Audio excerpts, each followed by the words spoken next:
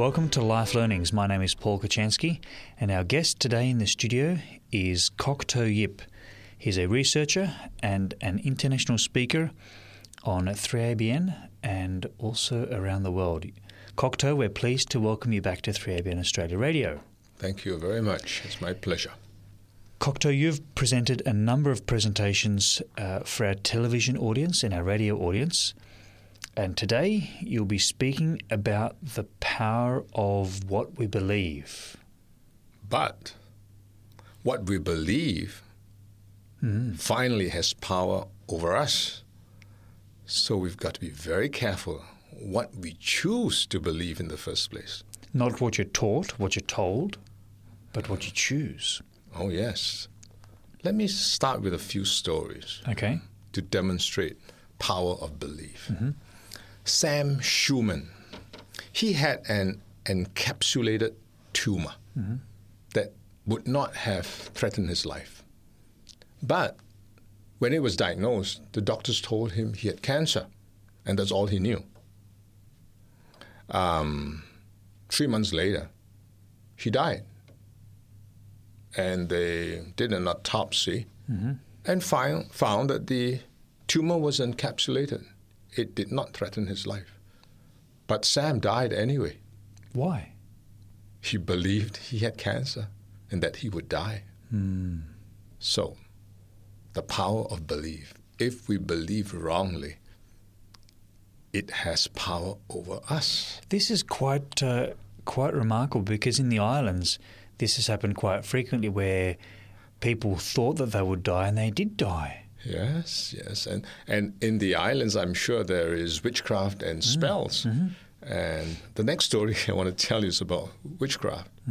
There was Vance, this man Vance. He was walking past a graveyard one night, and a witch doctor got hold of him, pinned him to the wall, and said, "I've put a curse on you.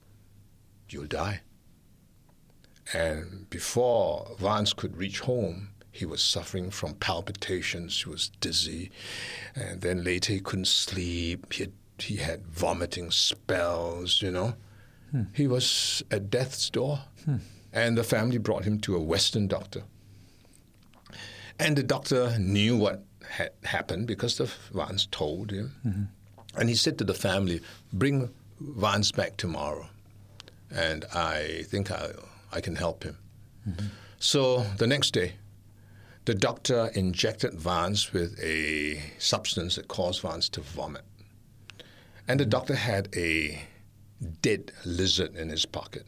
And as Vance vomited, he threw that dead lizard into the pail and said to Vance, "See, I've broken the spell. I went last night to that cemetery, caught that witch doctor, and got him to tell me what he did.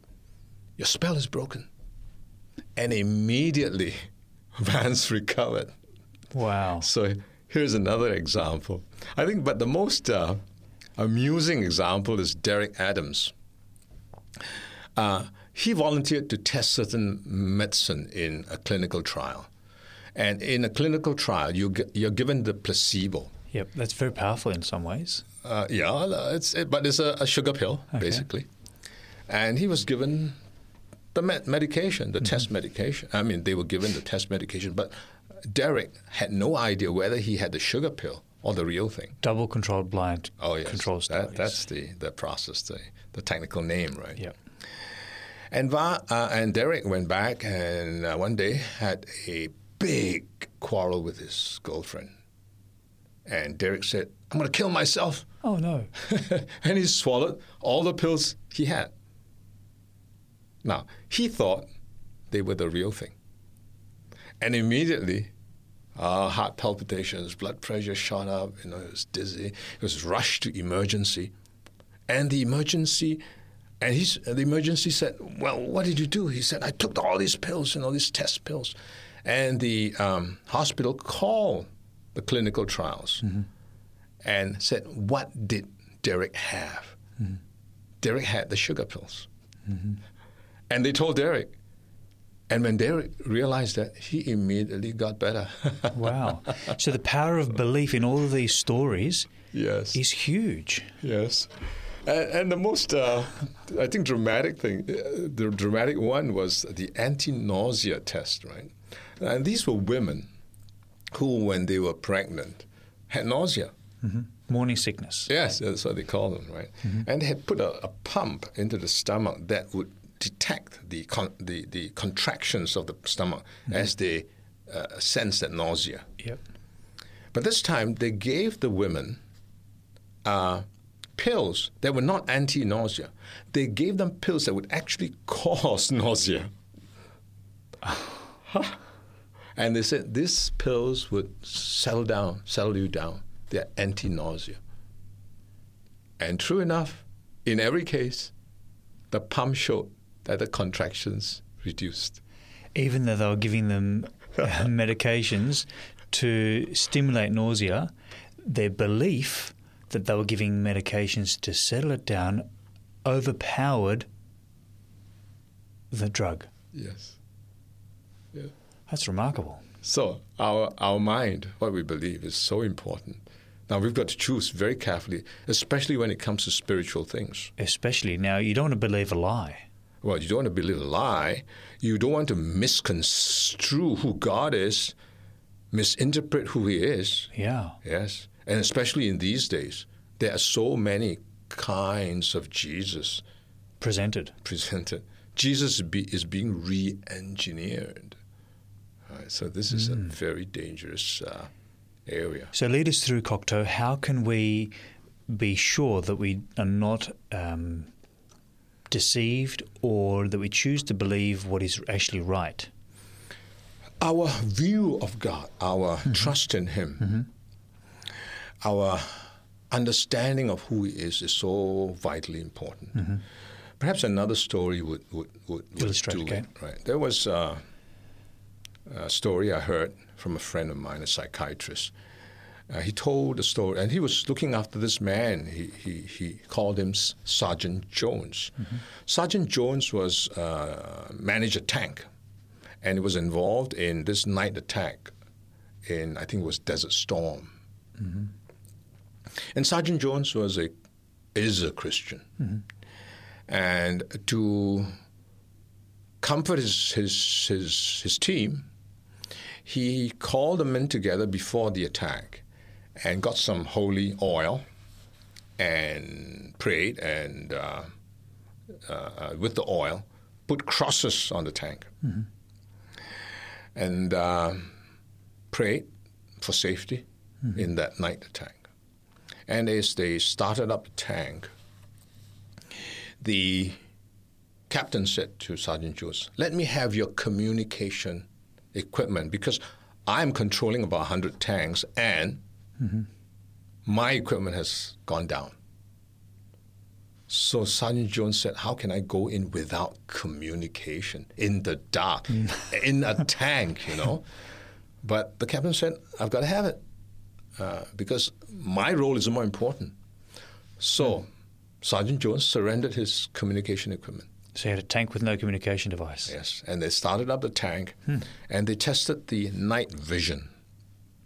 And his night vision was off, couldn't turn it on. It wasn't functioning. And he said to the captain, "I'm not going in. I can't go in blind and deaf." To war. Yes. But the captain said, "Oh, we need every man, every tank on this job, because when you're in there, at least you distract the enemy, and you would distract and draw his fire. And instead of shooting up at the others, he might shoot at you." So Sergeant Jones had to go in anyway. And as he went in, they were shot at. The tank got damaged, but they survived. But from then on, Sergeant Jones suffered from PTSD. Which is post-traumatic... Nightmares, cold sweat, bad dreams, completely disoriented for months and years. And the psychiatrist said to him one day, "Sergeant Jones, don't you think that God protected you?" And when Sergeant Jones realized that God had in fact protected him, that he wasn't dead, he survived, even though he was deaf and blind going in, he began to trust God again. And PTSD disappeared. With his belief in God. When your faith is reinstated, when you truly believe in God, when you suspect God in any way, your faith fades and you're on your own. But when he regained his faith, he got healed.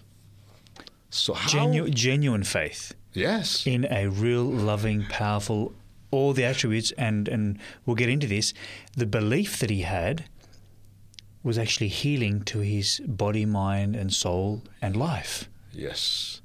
So just the mere suspicion of God drew him away from a relationship with God. But when his faith was reinstated, he got connected and he healed. Wow. And that's so important in every aspect of our lives. Yes. So, first of all, when Sergeant Jones believed a lie, what was the lie that he was believing? And the lie was God cannot be trusted. His amygdala, which was the fight and flight mechanism in our brain, worked overtime. It enlarged. What fires together, wires together. Right? And the ACC, which is the part of the brain that actually calms the amygdala, the ACC is the part of the brain that worships, that loves, that has the will and recognize what's reality. That part could not calm an inflamed amygdala. In fact, it worked the other way. The amygdala would deactivate, overpower the ACC. Depression came in. But when truth was restored, everything began to heal. So truth, as it is in Christ, in the Bible, is so very important as the foundation. So you're saying that truth is healing. Truth is healing. Truth builds character. Truth leads us to face the evil of the day. Truth heals. Truth is about the love of God, and the perfect love of God casts out fear. So it's all strung together. It overlaps. It gives you the big picture. Okay. Now, the stories in the Bible strengthens this idea that, what we are looking for is not just the raw power of God. Often we say, why did this bad thing happen? Where is the power of God? Yeah, blame God in a way. Yeah. But God wants to give us more than this sense of his raw power. He wants to heal us. He wants us to trust him. He wants us to grow in his character. And the story of the 10 lepers in the Bible. That's in the New Testament, in the Gospels. Yes, that's where it is. The story goes, one day, 10 lepers came up to Christ and asked for healing. And Jesus said, go, show yourself to the priest. Be healed. And all 10 walked towards the temple, the priest. And all 10 were healed. But only one leper turned back. To say thank you. To say thank you. But more than that, I think, to find out for himself, who is this whose mercy and love healed me? What is his character? Why did he do this? That's an important question. Yes. Why did God help him? Help them all? It is in the character of God to heal, to make whole. That's God's character. That's right. So this one person came back and to know God, to worship, to find out, to seek after. You see? Yes. To seek after who is this? In other words, to know the character of God and to benefit of it himself, perhaps to become more like God. And Jesus said, this one who came back is made whole. So 9 were healed. They felt the raw power of God. But that is not wholeness. To be healed is not wholeness. To come back for the character is wholeness. Complete wholeness. Yes.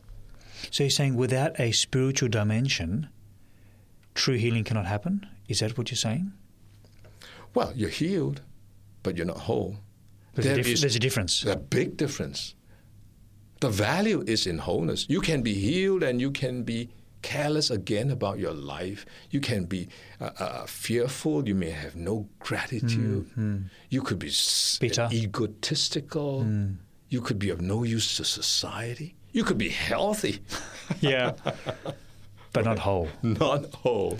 That's an important distinction. That's an important distinction that we need to what I'm trying discover. to say is there's a big distinction between power and character. Okay. And this is again reflected in the story of a woman in the Bible who had an issue of blood and illness where she bled for 12 years, getting no better, spending all her money. And in desperation, her path crossed with Christ. She reached out to Jesus. She reached out to Jesus. She felt unclean, bleeding as a woman. And in that crowd, as they pressed around Jesus, she went between the people, just reached out her hand as Jesus passed to seek healing. And the Bible says power went out from Christ to her, and she was healed. Now, she was healed, power. But that was not entirely what Jesus wanted for her. It didn't stop there. It didn't stop there at all. Because what did Jesus say? Jesus stopped and asked, who touched me? Yes, and he knew who touched him, right? So why did he ask the question? A question to evoke something in the woman, and it did. And she said, I'm so sorry, it's me, Lord. I felt unclean, it's 12 years, I'm so desperate. She confessed all. Yeah. Was that when she was made whole? Then Jesus said to her, you're made whole. After she had engaged in dialogue with Jesus. Yes. The more important thing was for Jesus to tell her, you're made whole. Your faith has made you whole. That's the important thing. Right? So a lot of us look for power. That's not it. That's part of it, but not it. Yes, not it. It's just part of it. Yeah. It's too raw, too simplistic. Jesus wants us to be made whole as a person, as He had designed us to be. How has He designed us? Body, soul, spirit, mind? In the image of God. In the image of God, not just physically. Not just physically. He wants to restore us in not compartmentalized, right? Physical is a compartment of us. But there is no real compartment. We describe ourselves in wholeness as physical, mental, and spiritual. So this wholeness is real healing. Wow. Right? This is so important. Now, so we said what we believe has power, but what we choose to believe finally has power over us. If we shortchange ourselves and think God is just power, raw power. That's part of the story. You've missed the whole thing. To be a human being, a real human being, you have to feel in touch with God, as one with God in wholeness, and then we can be whole in relation to the rest of society. The ones we love, our children, our friends, our mothers and fathers, our community. Beautiful. And there are so many things in our construction, in the human makeup, human design, that is related to our brain and our perception of things. So Kokto, how can we increase our positive and decrease our negative in the brain? Yes. Understanding our true concept of God, believing lies and not believing the lies, but believing the truth about God.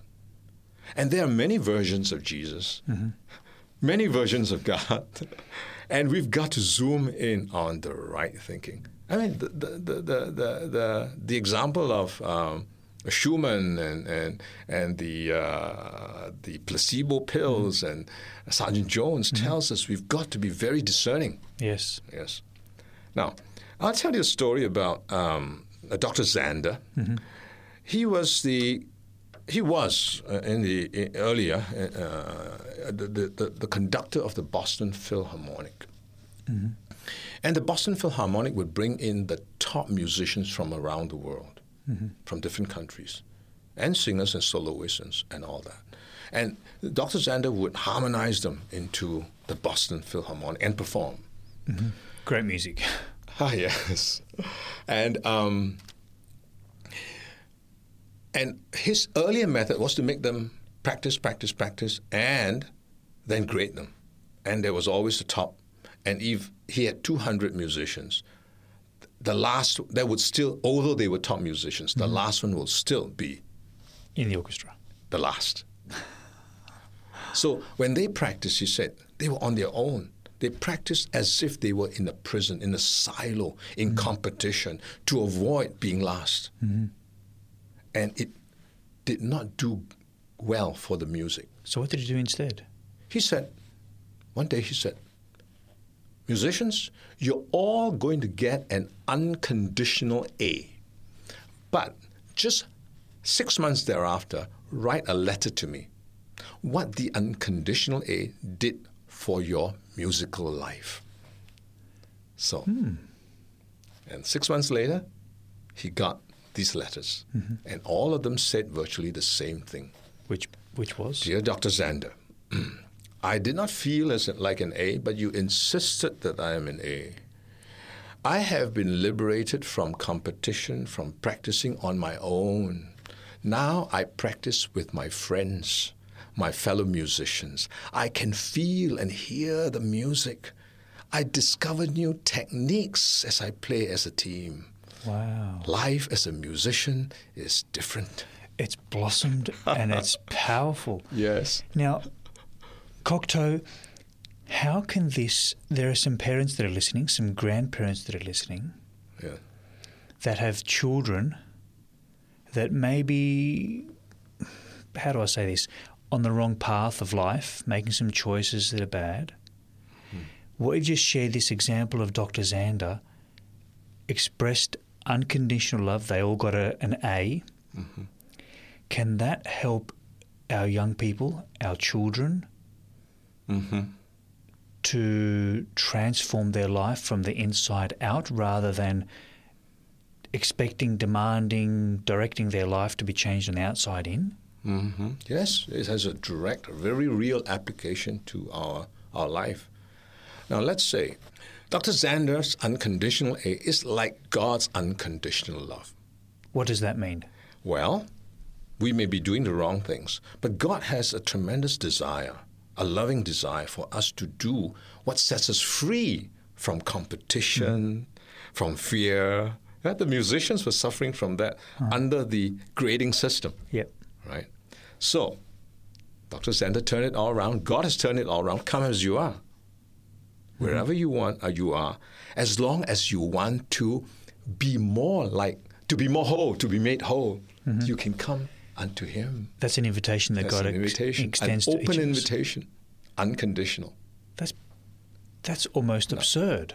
Well, all Zander did was say, write me a letter. Tell me how things change. Now, God, all He wants to hear from us is, in response to His unconditional love, how is your life changed? It's that simple? It's that simple, isn't it? Now, one misconception that's in danger when we talk about unconditional love is that we are invited to come as you are. Yes. But in setting us free from our fears, He offers us a design of love. So the more we take of that love, the less fear we have.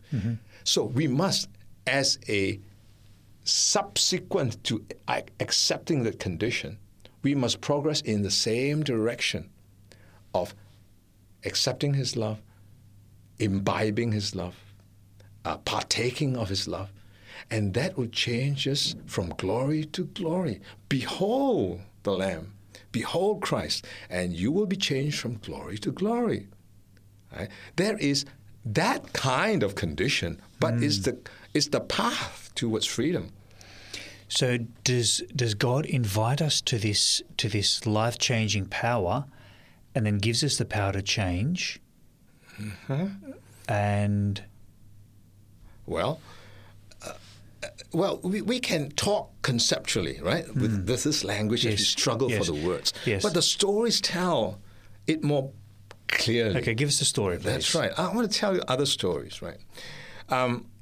There is this experiment done by Dr. Brene Brown, and she's well known for talking about how society has taught us that the media, she said, is teaching us that not everyone deserves to be loved. Now, that is a dangerous thing that's coming out, because to be loved is to be tall and handsome, or be thin and Pretty. skinny and pretty. Your teeth's got to be straight. You could be doubly qualified. Right? That's the impression. So other than that, you don't deserve to be loved. And if you don't think you deserve to be loved, how are you going to accept God's love to begin with? So there's the barrier that society, the media, has put on society. Right? And when we suffer from that, the shame and the pain is overwhelming. This emotional baggage Yeah. is overwhelming. And they wanted to see how people can heal. Right? And they said, and she said, we've got to confront our pain and our shame. And the more we talk about it, if we can find a friend to confess our shame and pain, the more we heal, the less there is of that. But again, we hide from shame. We hide from pain. Again, how do we confront? And they tested this out, right? There was the internet, there's the chat rooms and so forth. And they had thousands of tests where the person with the pain would speak, would write on the internet to another person. Let's say Cinderella writes to Superman, confesses her past. Wouldn't that be an interesting dialogue? Yes.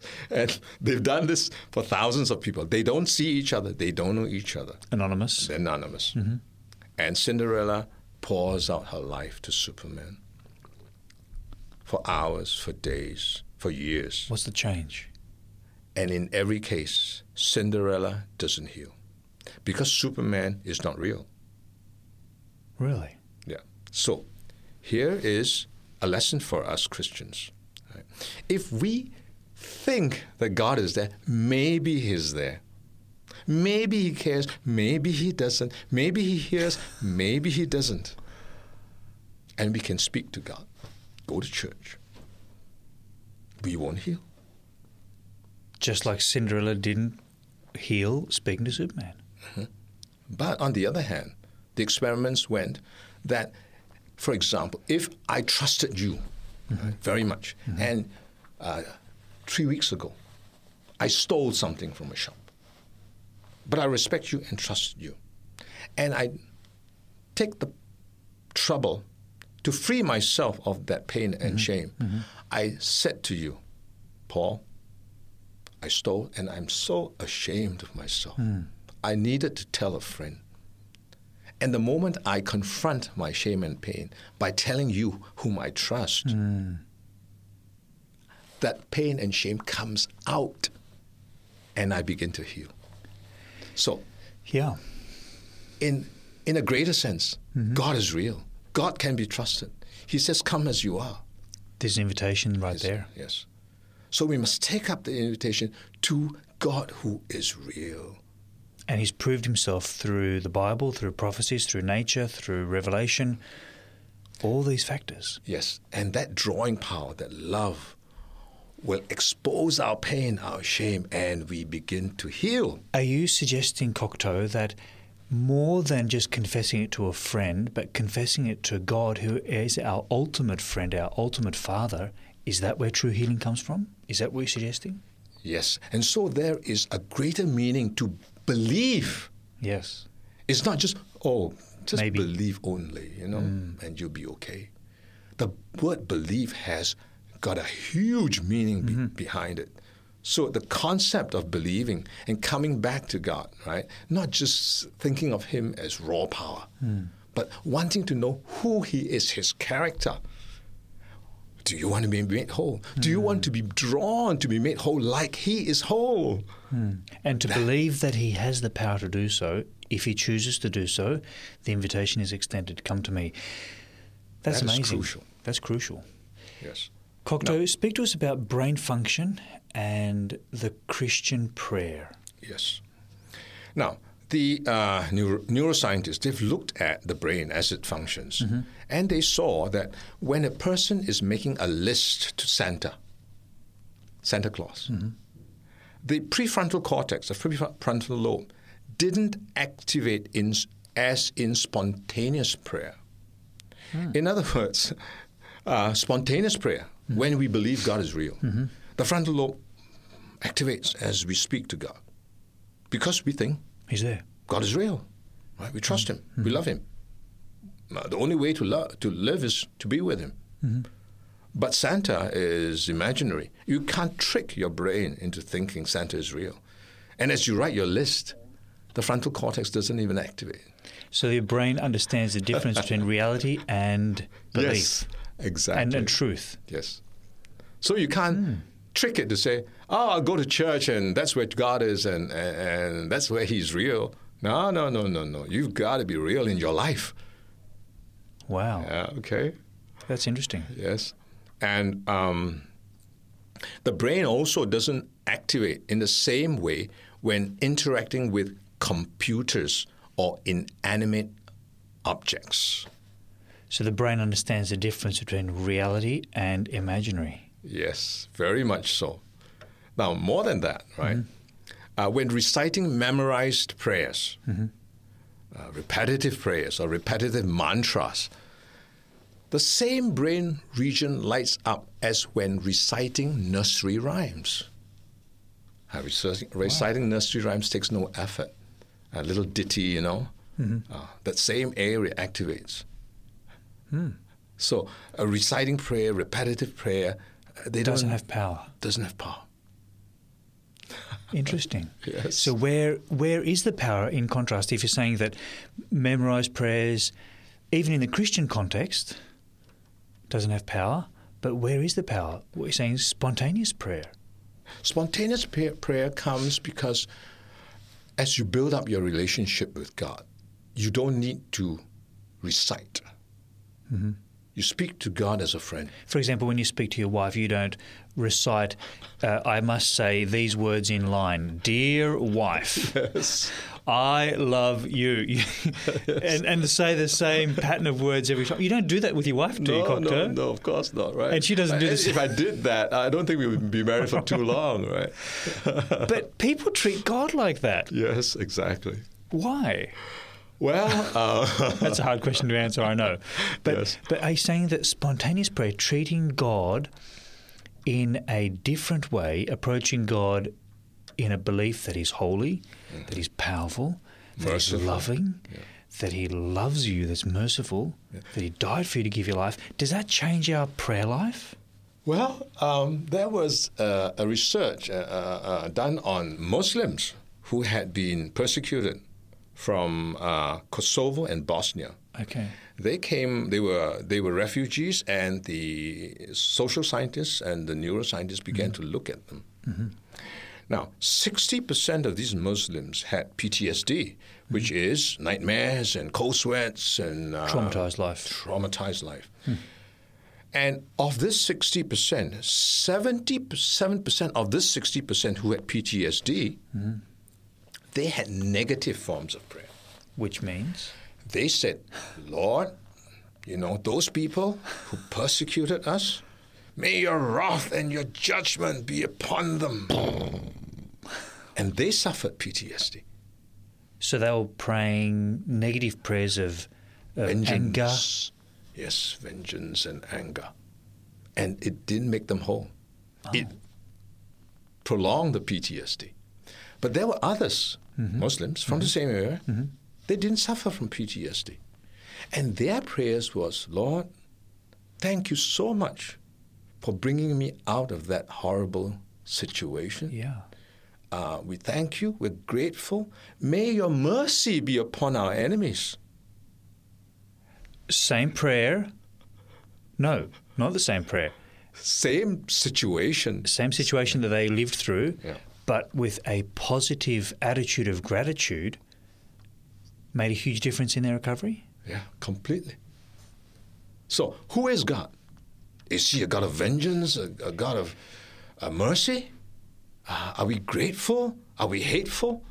Well, there are people that read the Bible and see God as a God of wrath and destroying and killing, and there's pictures of God that he is loving and kind and merciful and all the good things. Mm-hmm. So how do we understand this, Cocteau? How do we understand the true picture of who God is? That's it. So, the power. There's power there's power in what we choose to believe. And after we've chosen, that power has power over us. So now we've got to choose to believe, to have a picture of God clearly from the Bible of who he is, who he really is. And that's what that one leper out of the 10 came back to find out. Who God really is. Who God really is. Who is this Jesus? And now, as we near the end of time, what we're finding is theologians, speakers, thought leaders are re-engineering Christ. They are presenting a cosmic Christ. Mm-hmm. They are presenting God who is cosmic, who's part of the universe, mm-hmm. who does not differentiate between good and evil.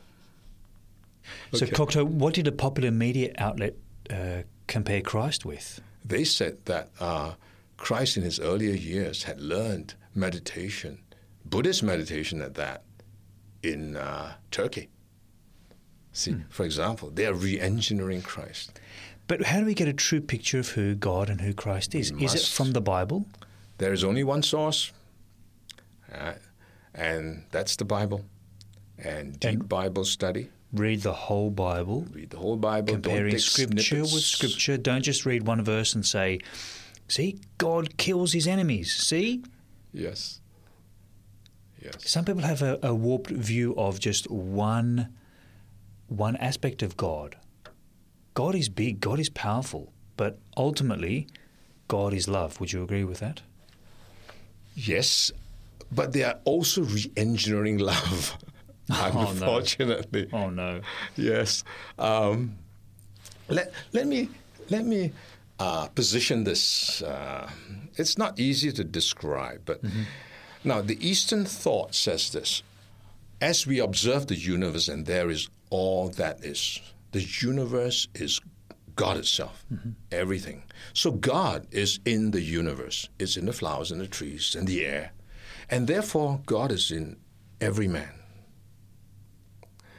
Whether you are a saint or a sinner. Yes, God is in you. And that sounds very loving. That sounds very inclusive. Mm-hmm. Right? But is that really God? Now, that same philosophy, the Eastern philosophy, has crept into Christianity. Mm-hmm. And the way it is presented is like they don't say like the East, but they're saying we are all immersed in the unconditional love of God. The East says the whole universe is God. Mm-hmm. But the Christians are saying they're misapplying unconditional love here. We are all immersed in the unconditional love of God. Actually, you can't escape it. It's just that when you don't know that unconditional love, you do the wrong things. Mm-hmm. Right? And so they liken the unconditional love of God like $1 billion of $1 notes. And it fills the whole stadium in which you stand. Mm-hmm. But you don't see it because you're out of focus. But when you get your eyes into focus, when you change your spectacles, mm-hmm. you see that $1 billion. And your life is automatically, organically, naturally transformed. Mm-hmm. Now, is that true? Is that preaching not the very same as how the East presents it? God is everything, everywhere, is in the flowers and the mm-hmm. trees, and in every man.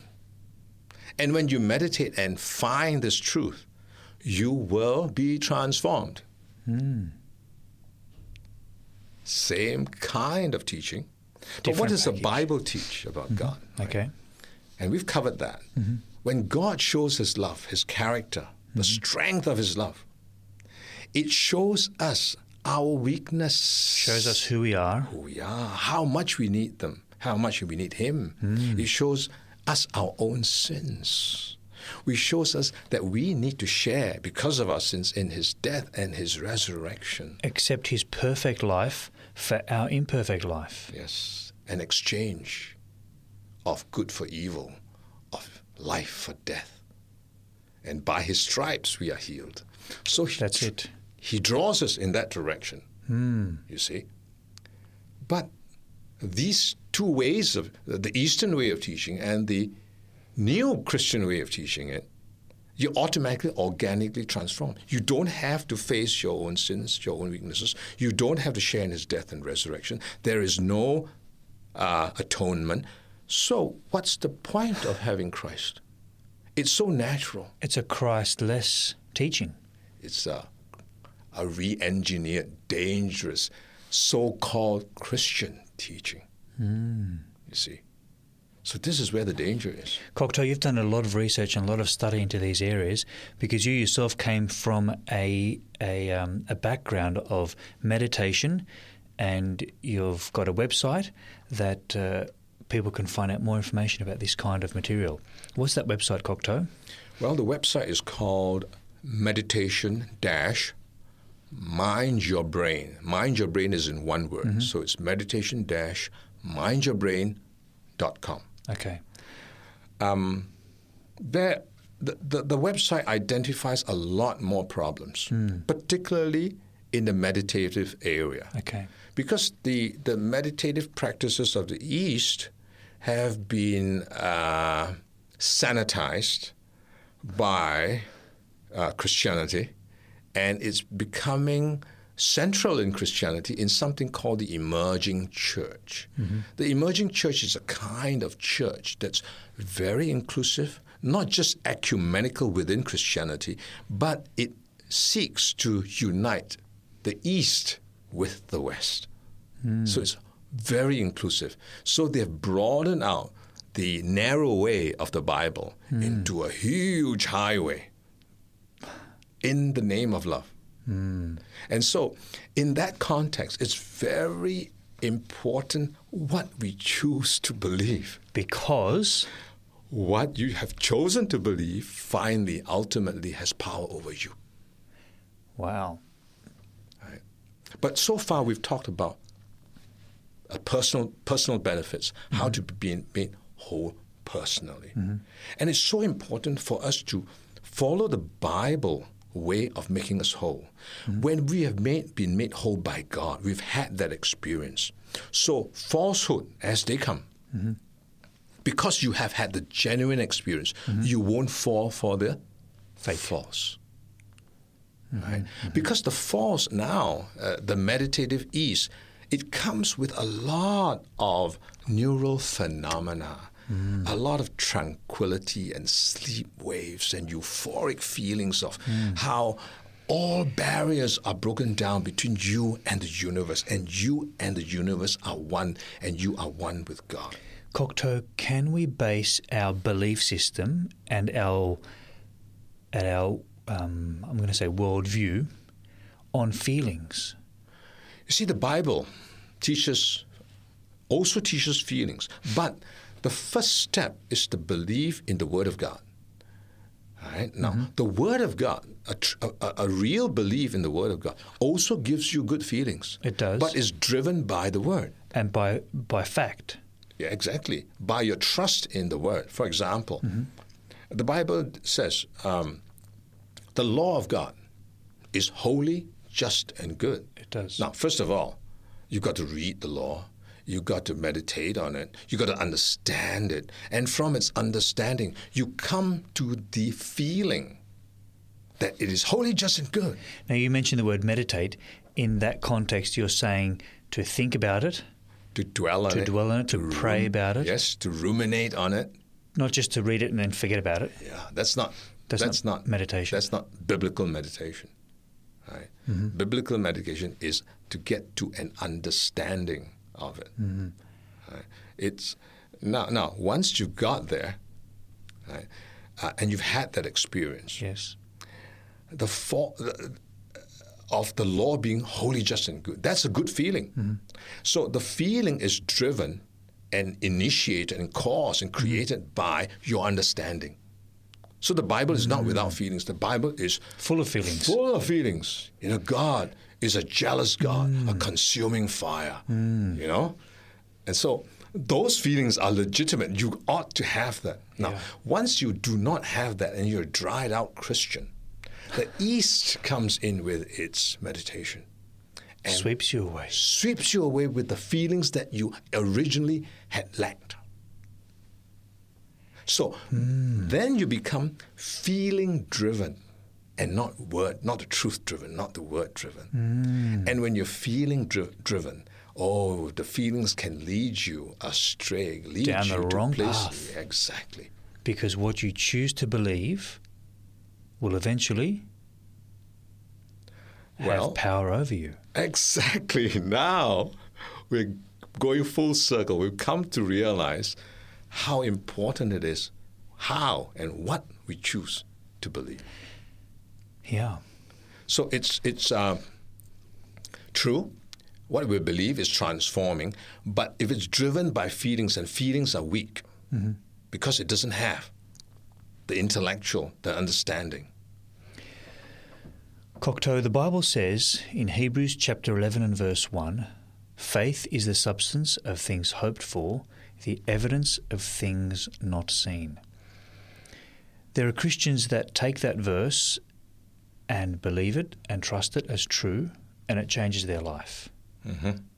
Yes. You believe that, I believe that. There are maybe some of our listeners that do believe it or don't believe it. Mm-hmm. And what we've been talking about today, what we choose to believe is important Yes, very much. because it changes our whole life. Can you think of some examples of people that have chosen to believe in a good God amid tragedy? Well, yes. There's this man, Nick. I can't pronounce his other name. Would you help me? Nick Vujicic. Vujicic. I just call him Nick. Nick's for short. Yeah. And he's the man who's got no arms, no legs, but he's a Christian. He's got great faith in God. Now, obviously, Nick is not whole because he's got no arms and no legs. But is that the definition of wholeness? Physically he's not whole, but without arms and legs, emotionally, how do you think he would feel? Let's ask him. Yes. And I would read from what he says about himself. Okay. He said, pain is pain, broken is broken, fear is the biggest disability of all and will paralyze you more than you being in a wheelchair. That's a good attitude. Well, that is his experience of pain, of how you need to overcome the fear because it is paralyzing. How did Nick overcome his physical Disability.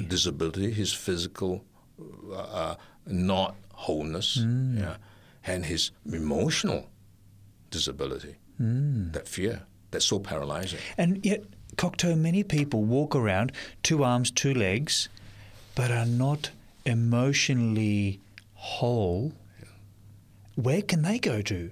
Well, where did Nick go to? Where did Nick go to get this kind of liberating and overcoming of the inner fear that we all have? That's right.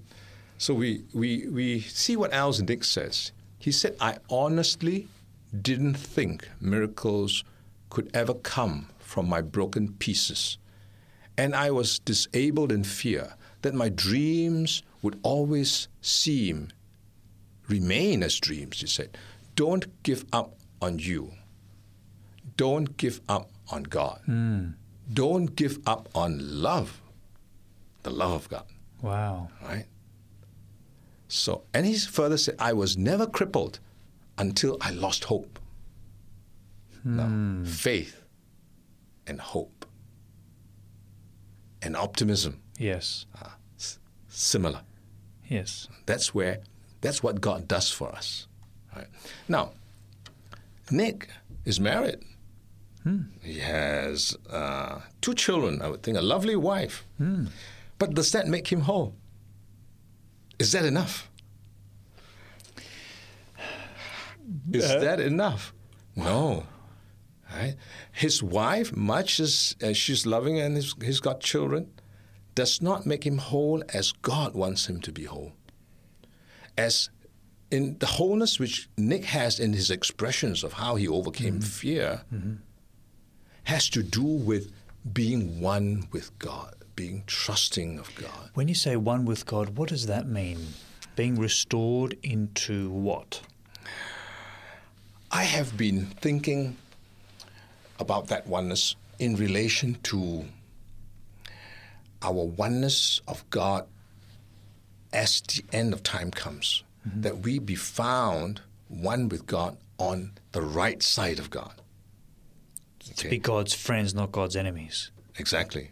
See, in the picture at the end, the King, Christ, has divided, post-judgment, the world into 2 separate sides, the ones on his right and the ones on his left. And the ones on his right, he calls them my brethren, my brothers. That's relationship. Oh, yes, and that's so important because he said to the ones on the right, when I was in prison, you came and visited me. When I was sick, you came and helped me. When I was naked, you clothed me. When I was hungry, you fed me. And because you've done this to the least amongst yourself, the least of my brethren, you've done it unto me. So what Christ was saying was this: these folks on my right, my brethren, are one with me. When they do it to themselves, they do it to me. When you do it to the least, you do it to me. And when you do it to me, you do it to them. Yeah. We are one.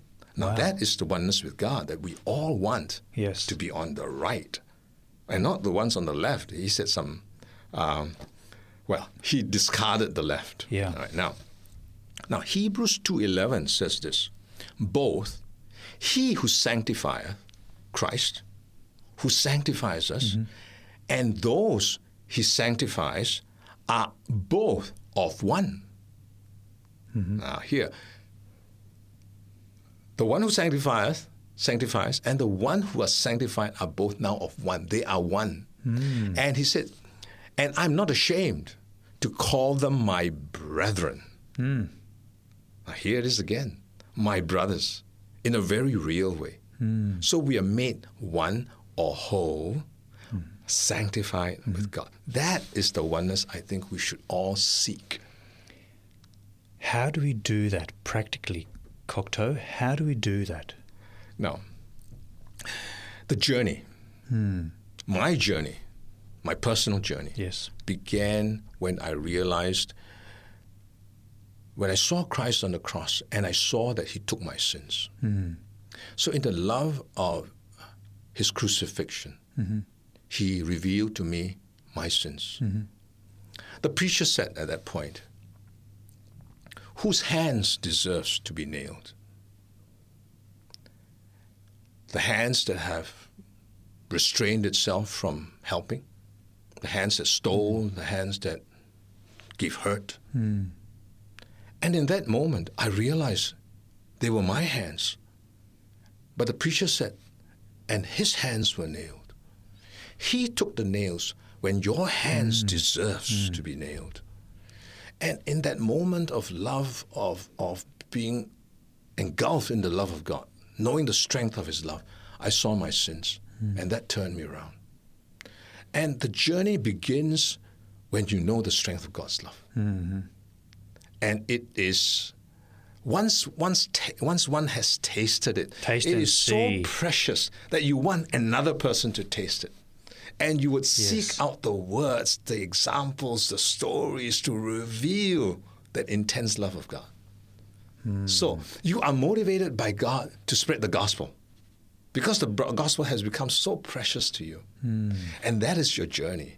And the more you search, the more you grow in trust of God. And the deeper you fall in love with Jesus Christ. And there's no turning back. So that ACC fires, that brain lights up. You have no choice. You're wired to love. Yeah. To receive God's love and to give God's love. Yes. Our guest today has been Kok To. Kok To, thank you so much for sharing these thoughts with us. Thank you very much. It's my pleasure to have been able to do so. Kok To has a website that's meditations-mindyourbrain.com. For more information, contact us at 3ABN Australia Radio.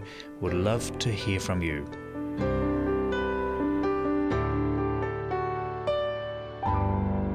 You've been listening to a production of 3ABN Australia Radio.